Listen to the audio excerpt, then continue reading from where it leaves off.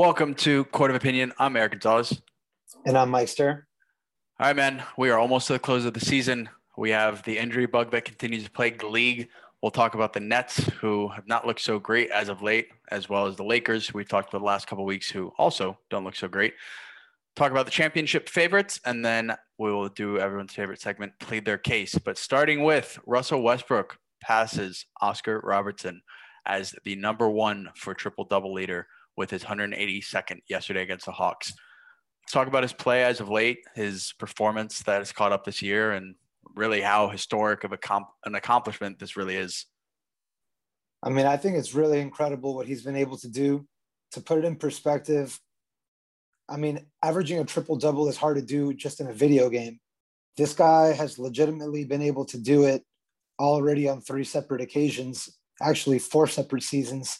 If you include this one, which he's surely going to finish with the average again. He's averaged the triple-double 4 times now, which is incredible to do that for a whole season, especially from a 6'4" point guard.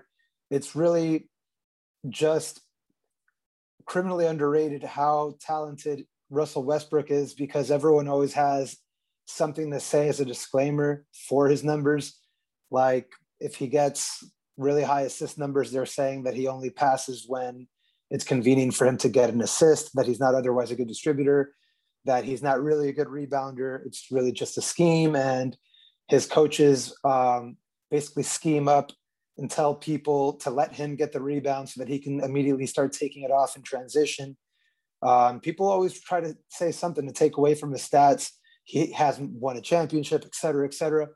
But again, if it was this easy to just scheme it up, or to just do it via stat chasing, there would be somebody else who would have been able to do this by now, and there hasn't. So I think in my mind, he definitely goes down as a top 5 point guard of all time, even if he never wins a ring. I think at this point, he's obviously going to be a Hall of Famer, but I'd say that he's a top 5 point guard of all time. It's just really unfortunate that he hasn't really been able to do it on the biggest stage, but you can't take away from what he's been able to do in his career. Well, he did do it on the biggest stage once, but didn't make it there, make it past the Heat that year. But yeah, I agree with you. I think he will go down as a top 5 point guard of all time. He will definitely go down, I think, as top 2, maybe even the number 1 of just all-around player, being able to crash the boards, give out the assists, and improve his jump shot over the course of his career. And you also have to think, he's been in the league now for 13 seasons. Oscar Robertson did this in 14 seasons. So he's going to put a once thought of untouchable record, even more so, way out of reach for anybody. And if you think about last year, him being in Houston with the James Harden experiment, again, he played fewer games overall than any of the other seasons that he's played in, with the exception of 2013, 2014. But he also averaged 7 assists last season, which seems to be an anomaly compared to from 2015 onward, he's averaged over 10 assists a game. So I think the James Harden experiment took away from him potentially being able to do this even sooner this year, or maybe last year, depending on if COVID didn't happen. So I think it's been an extremely impressive feat. And I think that as he gets older and his athleticism continues to wean, his passing ability and need to have like a better jump shot is going to be that much more important. So I foresee him continuing to get at least double doubles, but potentially triple doubles for the next couple of seasons as well. Yeah, it's been a joy to watch. Definitely a lot of all-time greats have been putting up historic performances this season. So it's honestly a treat to be able to see a guy like Westbrook towards the end of his prime now still being able to perform at a high level like this. I agree. But moving on to a young star who had a historic performance for himself this season, Jaylen Brown is now out for the rest of the season with a wrist injury. This happened during, I believe, the collision between him and Jason Tatum. So the Celtics, they've been reeling as of late. They lost to the Heat recently. They'll play them again tonight, and I foresee them also losing again. They're in the play-in spot, and they're missing arguably their best player this season, with the exception of Jason Tatum for a few games there. So I think this is going to destroy their playoff chances overall. I didn't really see them as a contender this year going in, but now this hurts them even more. So how do you think this impacts them going forward? I mean, this is devastating for them. They were a team that already was pretty thin depth wise. They relied entirely on Jaylen Brown and Jason Tatum to carry their offense. They are their whole offense. And Jaylen Brown, even more so than Jason Tatum, is probably the most important piece they have on that team from a defensive standpoint. He's able to switch and guard multiple positions. He's able to be vocal and get other players in their position where they're supposed to be. He's really the leader of the team on defense. Aside from Marcus Smart, who is extremely vocal as well, I think that he really is the most important aspect of their defense, though, because Marcus Smart doesn't have the ability to go and guard larger wing players the way that Jaylen Brown does. So taking Jaylen Brown out of the equation is going to put an even bigger workload on Jason Tatum, who's now going to be tasked with not only providing the majority of the offense for the team, but also guarding the other team's best perimeter player, probably most of the time, given as a lot of times the other team's best player is usually a forward or a shooting guard, 6'5" or above.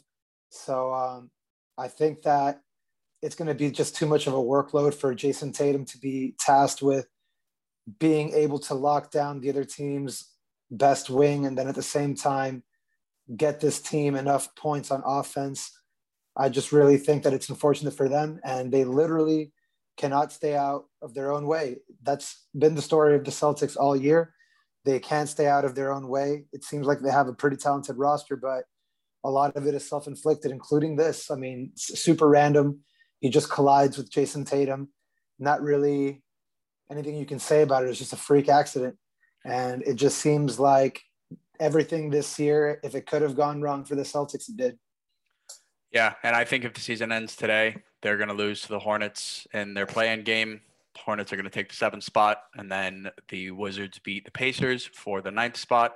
And then it's a battle between the Celtics and the Wizards. And I think the person we just talked about, Russell Westbrook, gets the Wizards into the playoffs. So that'd be fun to see. Yeah, but we will see what actually happens as we have about 4 or 5 games here to close out the season. Speaking of the last couple of games, the Nets have finally started to lose a bit. Finally being, they've pretty much not had their big three play together with the exception of 7 games. So they've lost 4 of their last 5, twice against the East rival and playoff/championship contender Bucks. Harden has not played since April 5th in a 4-minute setback. He has pushed his timeline even further. And they're really losing that grip on the number 2 seed. Right now, they're down a game to the Bucks, who they just lost to. You think they have anything to worry about, or is all well over in Brooklyn? I think that there might be a little bit of cause for concern, not so much because of the losing 4 of their last 5 games, but because of how they've lost those games. They pretty much went into that matchup with the Milwaukee Bucks knowing full well that that's a measuring stick game. That's the team that's directly behind them.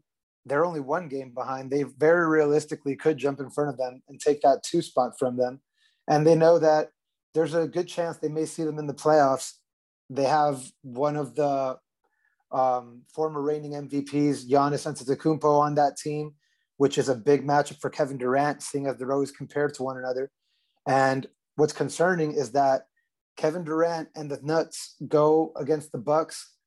They lose both those games despite having monster performances from Kevin Durant. It's not like Durant is playing poorly. He dropped 42 and lost against the Bucks the first time, then came back and dropped 32 and lost again.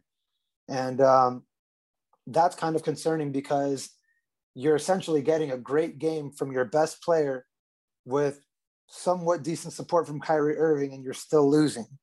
So that makes you a little concerned for a matchup with the Bucks in the playoffs. Is it something that's matchup related? Is it something that maybe is going on defensively? Are they not able to defend well enough against teams that are dominant inside? So some warts are being exposed. I think that when James Harden comes back, a lot of it will be alleviated because teams will have that much more to game plan for and worry about. But again, it seems like one of the main issues has been allowing a ton of points. They've been allowing over 110 points per game for seemingly all 5 of their last games. So it doesn't matter if you can score a ton. If you can't stop the other team, you're not going to be able to win. So I think that if you're Steve Nash, you're not really scared, but this is probably something that you don't want to develop into a habit where teams are consistently getting into shootouts with you and you're hoping that Kevin Durant can outscore them until the bell rings. Yeah, I mean, on that scoring piece, Kevin Durant can, like you said, only do so much. They are third in the East in terms of points allowed. So they've allowed the third most points behind the Wizards and Pacers with 114 points per game. And like you said, the last couple of games, their trend has been to allow a lot of points, which then requires them to eventually play catch up or puts the onus on them for developing that offense. So I know with the entire coaching staff over in Brooklyn, having D'Antoni, having Steve Nash, having Stoudemire, and that whole 7-second offense from the Phoenix Suns, they're not going to be focused on defense. However, to your point, you have teams like the Knicks and the Heat who've allowed 105 and 107 points respectively for the fewest amount of points per game in the East.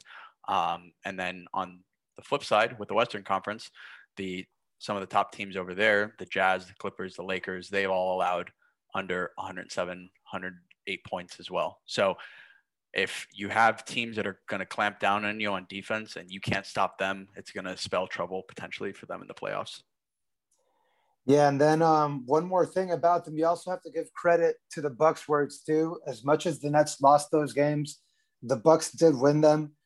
Giannis Antetokounmpo had monster performances in both of those games, especially knowing what's on the line. It's a measuring stick game. You want to essentially simulate what it may be like in the playoffs, and he comes up with 36 points and 49 points. I mean, what's pretty impressive to me too is the fact that even though it hasn't been elite shooting percentages, he did knock down 4 3-pointers in both of those games because teams are essentially going to give him that shot every time. He's too dominant inside to not sell out and just give him the 3-point shot, especially when he doesn't really hit it at a high clip. But I think that if he can just hit the 3-pointer at a just average level, the way that he has these last couple of games, hovering around 35% or so, that could make the Bucks really, really dangerous because even if he's hitting only 35 to 36% of those threes, you're going to have to start going out there a little bit to defend that. So as much as the Nets have to figure out their defense, the Bucks have to be encouraged by Giannis Antetokounmpo showing up when it matters most and not being scared to knock down that shot when they give it to him. Yeah, I agree. I think the Bucks are doing well to close out and could potentially earn the number 2 seed given their couple of wins over the Nets here. But moving on to a team in the West that we continue to talk about their perils, Los Angeles Lakers have continued to lose, actually winning their most recent game, but LeBron is still out today. He will be returned tomorrow against the Rockets. They seem to be pretty locked into the 7th spot and will face the Golden State Warriors, irrespective of if the Warriors were to pass them for any reason to that 7th spot. But is there continued cause for concern with the Lakers, and how far do you predict them to go this postseason? There is, I've said it, I mean, all season that this was going to play out this way, but here we are. I mean, I've been saying for like over a month they're probably going to be in the play-in, but I think that the problems just go a little bit deeper than, hey, we just got LeBron back and then everything is good to go. As we've been seeing, the mesh between Andre Drummond and Anthony Davis does not work. That's a terrible dynamic to have those two players together in the front court, and having LeBron just compounds the problem because they're all 3 guys who ideally want to be in the paint. And when you have Davis and LeBron only, it's fine because Davis is a good enough mid-range shooter and LeBron is a respectable enough outside shooter that they still get solid spacing, especially when surrounded by other floor spacers and shooters.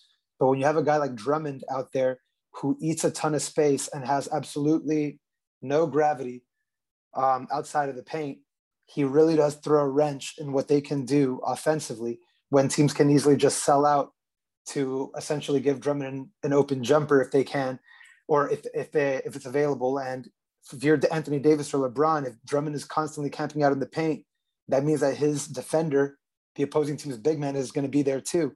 So you're going to basically be getting contested looks at the rim every time. So we've already started to see it.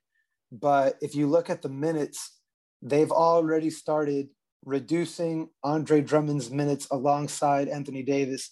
Even though they're still starting him, we are starting to see what I explained earlier, the coach basically acknowledging that the offense with them together does not work. In their most recent win, the Lakers had to drop Andre Drummond's minutes to 20 minutes, which was the fewest of all starters on the team. Anthony Davis, conversely, playing 41. No other starter played less than 32 minutes. Why? Because it doesn't work. He only had 6 points. He was 2 of 7 shooting, just was pretty ineffective, even in a win. And Anthony Davis had to go for 42 points to get it. So if the Lakers have to count on Anthony Davis to pull out 40 every game to be able to do it, I don't think it's going to work. LeBron, you heard him himself. He's never going to be the same again. So I don't think him coming back is going to be enough to get them over the hump. I see them finishing. I think they get out of the play-in tournament, but I think they lose in the first round after that. So that's where I'm calling it for them. Depending on what their matchup is, I'm calling them losing in the first round. Yeah, I think if they end up in 7 and they play against the Suns and Chris Paul knocks out LeBron, I don't know if they'll be friends anymore. But there goes the banana boat trips. There goes the banana boat trips. But you have Wade as the Jazz part owner, so hey, maybe he suits up and hands it to LeBron one more time if they end up in the 8th spot against the Jazz. So, yeah, I agree with you on all fronts. I do have an interesting question, though. Where do you think Andre Drummond ends up? Because I don't think he'll be with the Lakers after the season. Definitely not. He's definitely going to be leaving there. I wouldn't be surprised if the Knicks throw money at him, not because it makes sense, but just because the Knicks seemingly try to throw money at every free agent just because they just do. No one ever signs there seemingly, except for Julius Randle, who they got super lucky with. But they're probably thinking that if they add one more piece without really considering what piece that may be, that Andre Drummond and Julius Randle can somehow make this team a second round exit rather than a first round exit. But it's just strange because the thing is, the best fit for Drummond would have to be a team that has great spacing already. So a team, for example, like the Hawks, but they don't need him. They already have Capella. He needs a situation where there's a team like the Hawks out there who need a defensive presence inside, who already have plenty of shooters and maybe a stretch 4 to help mitigate his lack of spacing. Yeah, I mean, I think the Kristaps experiment is not going as planned with the Mavericks, but I could see them potentially throwing a flyer on Drummond. I just see his next deal being a $15 to $20 million 1+1 with the second year being a team option. That's the only thing I could see him really getting, because I'm sure somebody will offer him like a 3 or 30 mil, but he'll probably take the 1+1 for more guaranteed money up front and like a prove it deal. Yeah, and that's how it's shaken out, especially since he hasn't really shown teams much to go off of so far, given his recent lack of production. Yeah, well, off of the Lakers, who seemingly don't appear to be playoff contenders, let's talk about championship favorites. Who from either side do you feel is the front runner, or who are you picking to end up making it to the championship? Well, I think that if we're looking at the East, I still have to say it's going to be the Nets if James Harden comes back healthy, just because I find it really hard to believe that a team that has 2 of you can't even argue it. I mean, at the very worst, they are two of the 10 best scorers of all time, possibly two of the top 5 scorers of all time. But you can't argue that two of the top 10 of all time. That's for fact. And that's not even including Kyrie Irving, who is the best handles of all time, which not really sure handles in and of themselves what that does for winning a championship, but still he can on any given night potentially go for 50. So you never know when he might win you a game by himself. You got 3 guys that on any given night can win you a game by themselves. So if we're just playing random, or if we're just playing statistical chance, the odds that all 3 of those guys are going to let you down is low. I think that if 2 of those 3 guys are going off, you probably win. So if they get them healthy, I'm picking the Nets to be able to advance out of the East. And if we're looking at the West, I mean, I got to roll with my guy Jokic. This team is the only team that it doesn't seem to matter what you throw at them. They just keep on rolling. They've overcome adversity. They've overcome new additions. They've overcome losses.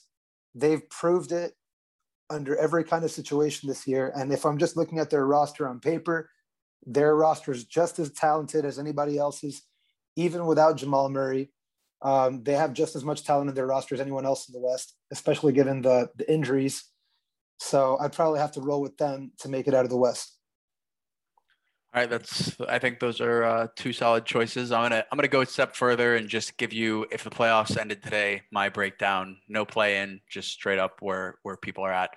I think there's a big surprise in the West, and Golden State beats Utah, because I've always thought that Utah is an early exit team. So Golden State advances off Curry heroics against Denver, and from that, I think Denver advances to the Western Conference Finals. On the lower bracket on that side, I think the Clippers beat the Trailblazers, and continued rumblings happen of CJ McCollum's extended stay in Portland coming to an end. And then I think the Suns take down for the good Lakers. of both of those guys, for the well-being of both of them. Yep. They need to separate them. CJ McCollum could probably do better himself on a different team running the show, not just being like, not poor man's Damian Lillard, but essentially slightly less good Damian Lillard. He basically does the exact same functions and roles on that team, just not as well.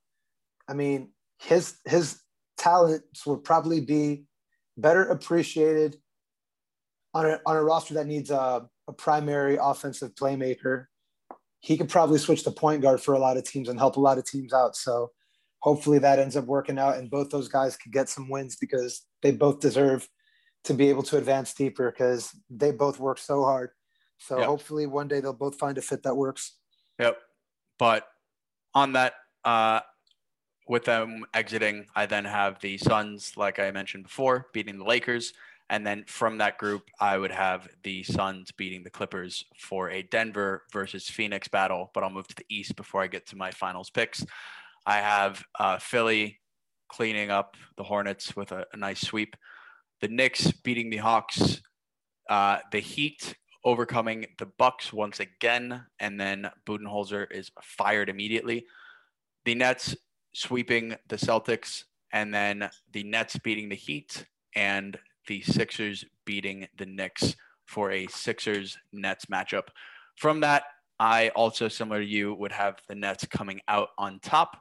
And on the West side, I'm just going to be devil's advocate to you and say that the Suns beat the Nuggets. And for the winner, I would think that the Nets would win the whole thing and make the mortgaged future of the Nets be worth the sacrifice. That all comes with an asterisk. If they don't win the whole thing, it's going to be a waste for them, because these guys are all in their 30s now. They don't have more than, 2-3 years tops? I mean, they got to make it happen. It all comes with an asterisk, because it seems like when Kevin Durant and James Harden step on the floor together, the basketball gods go, no. Too good, and tweak one of their hamstrings. So if or makes Kyrie Irving get a mood swing. Well, I think he'll stay in for the entirety of the playoffs. I don't think he'll do anything for the playoffs. But if any of those guys get injured, they have no depth. They clearly have the ability to lose, and they will get demolished by any team that is at full offensive firepower and can clamp down, which is pretty much what Milwaukee and Miami both can do on a good night. So if they don't make it with their full arsenal to the second round, then I see the winner of the Milwaukee-Miami series potentially beating the Nets or taking them to 7 games, while Philly, I think, will walk over both of their opponents in each round. Agreed. So that is my selection for that. But we will now move on to everyone's favorite segment, Plead Their Case. I will ask you a series of questions, and you will plead their case for why it is why it is. Ready to go? Let's do it. All right. Kent Bazemore took a playful jab at Sad Brad, saying he needed to tweak his hammy to keep up with Curry's historic scoring pace. Bradley Beal scored 50 and Curry scored 48 to maintain the lead over Sad Brad. Sad Brad had some harsh words to respond and became Mad Brad. Plead Mad Brad's case on why he was right in his response. I will say Bradley Beal was very, very aggressive in the response. You probably shouldn't get that affected by a tweet no matter what. But I do understand kind of where he's coming from, because meanwhile, we've got Kent Bazemore over here who's averaging 7 points, 3.5 rebounds, and 1.6 assists on the year, who is talking crap for no reason, because you can hype up your teammate without putting down a different player. And to then bring up an injury, it's not like you're even saying that he had a bad game. You're saying that he tweaked his hamstring. So what does that mean? Are you implying that he doesn't want to play? Are you implying that he can't stay healthy? Either way, I think he was implying that he had to go all out to just keep pace with Curry, who did it in 29 minutes. Oh man. Well, I mean, at that point, like, he's not good enough to do it in a shorter period of time. Like, per 36, Bradley Beal is not beating Stephen Curry. It's like what I felt. I understand the frustration on Bradley Beal's part, because it's coming from Kent Bazemore, who has been pretty much a bona fide scrub this year in the NBA in terms of production. His PER is not very good either. He may still miss the playoffs, just like Brad might. So I don't really think that Kent Bazemore is the guy to be talking. If you're going to be throwing out shade at another player, you've got to be able to back it up. And you can't just go off of my teammate's great. You have to talk a game that is proportional to how good you are, to not look like a fool. Yeah, this gives me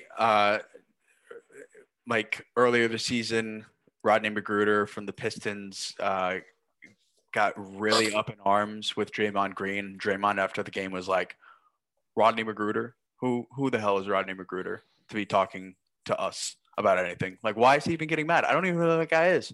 And so this gives me similar vibes to what you're saying. Kent Bazemore, yes, he's on the Warriors. Yes, he's going to back up his guy. But even if he's kidding, he should expect some heat from that player, which clearly Mad Brad gave it to him. But moving on, David Griffin, speaking of harsh words, was fined $50,000 for criticizing the league and the league's officials due to Zion's injury, saying that the officiating was terrible, saying that basically this whole season was terrible because the league was trying to fit too much in and is causing the injury of players, which is what a lot of people have said as soon as any of their stars like AD, LeBron, Zion get injured. But plead his case on why Griffin was right. I can understand the frustration to some degree, because what he's really implying is that the frustration was not so much about the number of games. He's basically saying that Zion fractured his finger and is now out indefinitely because referees have not been calling fouls on him and allowing other teams to basically rough him up and be very physical with him. He claims that other players have gone and told Zion, hey, we're essentially going to smack you and hit you super hard because they're not going to call it anyway. So he got really frustrated because he felt like that fractured finger was the result of basically increased roughhousing on Zion because the referees have essentially allowed it to go on all year long. So I can see a little bit why he may be frustrated. Zion does get clobbered a lot when he goes inside. He pretty much gets all of his points at the rim, and teams know that. So you would expect a guy like him to go to the free throw line a lot. And he does go a fair amount. He does get 8.7 trips to the free throw line per game, but it's still a little less than what you would expect for a guy who gets the majority of his points in the paint. I don't think anyone gets a higher percentage of their points in the paint than him. So he should be top 2 or 3 in free throw attempts per game if we're calling it fair. But he's just so big and strong that I feel like a lot of times the referees don't notice it. So could be something to do with that. There may be some truth to it. It's just you can't go out and criticize the refs about it. It's the same thing with the LeBron treatment. LeBron has complained for years that he always gets battered and beaten up inside of the paint.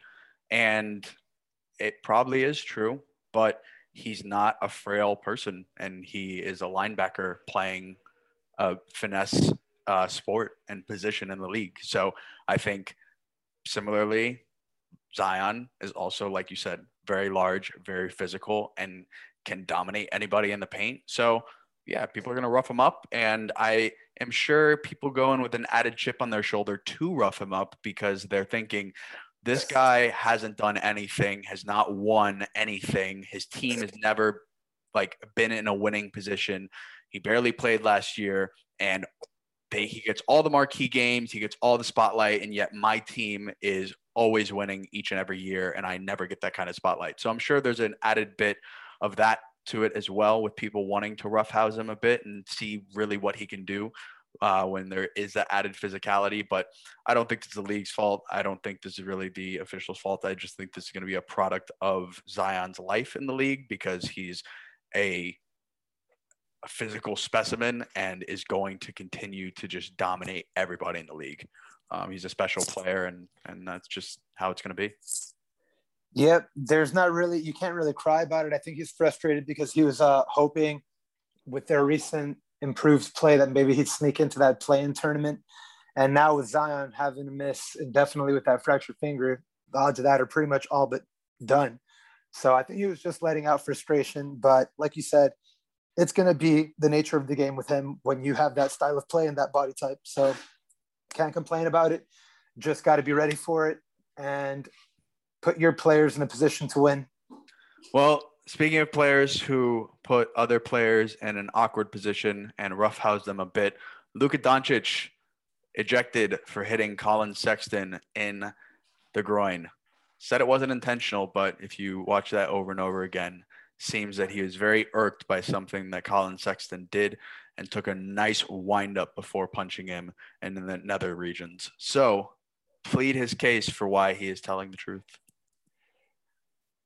If you see the video, it's a little hard to prove his case, but I guess you can say that if Luka Doncic is guilty of anything, it's for complaining too much to the referees. Up to this point, we haven't really seen or heard of Luka Doncic making dirty plays intentionally, trying to hit a player in sensitive areas or trying to trip anyone up or anything like that. So I don't think that it's too much of a stretch to give him the benefit of the doubt this time. If it was Draymond Green, you probably just call him on his BS because he's been known for that kind of stuff. But in a situation like this, I think you give him the benefit of the doubt. He's never really done something like this before, and he hasn't been suspended just yet. He's still sitting on one more technical foul before he gets that suspension. So I think that it was probably just incidental contact. Maybe he meant to flick him and push him off. That just happened to be where his groin was. Even though the video looks like it was pretty deliberate, I think you have to give him the benefit of the doubt based on his track record in the league. Yeah, I'd slightly have to agree with you. I think if you look at it and think about it, obviously when you slow something down in slow-mo, it's very easy to say, well, look, it looks like he's going to hit him right there, when in reality you could very well have been trying to box him out in that situation and took a step at him, and maybe he was aggravated at him. Well, hopefully Luka is found innocent and does not continue to hit people in the groin. But with that, that's the end of our show. I'm Eric Gonzalez. And I'm Mike Ster. Court is adjourned.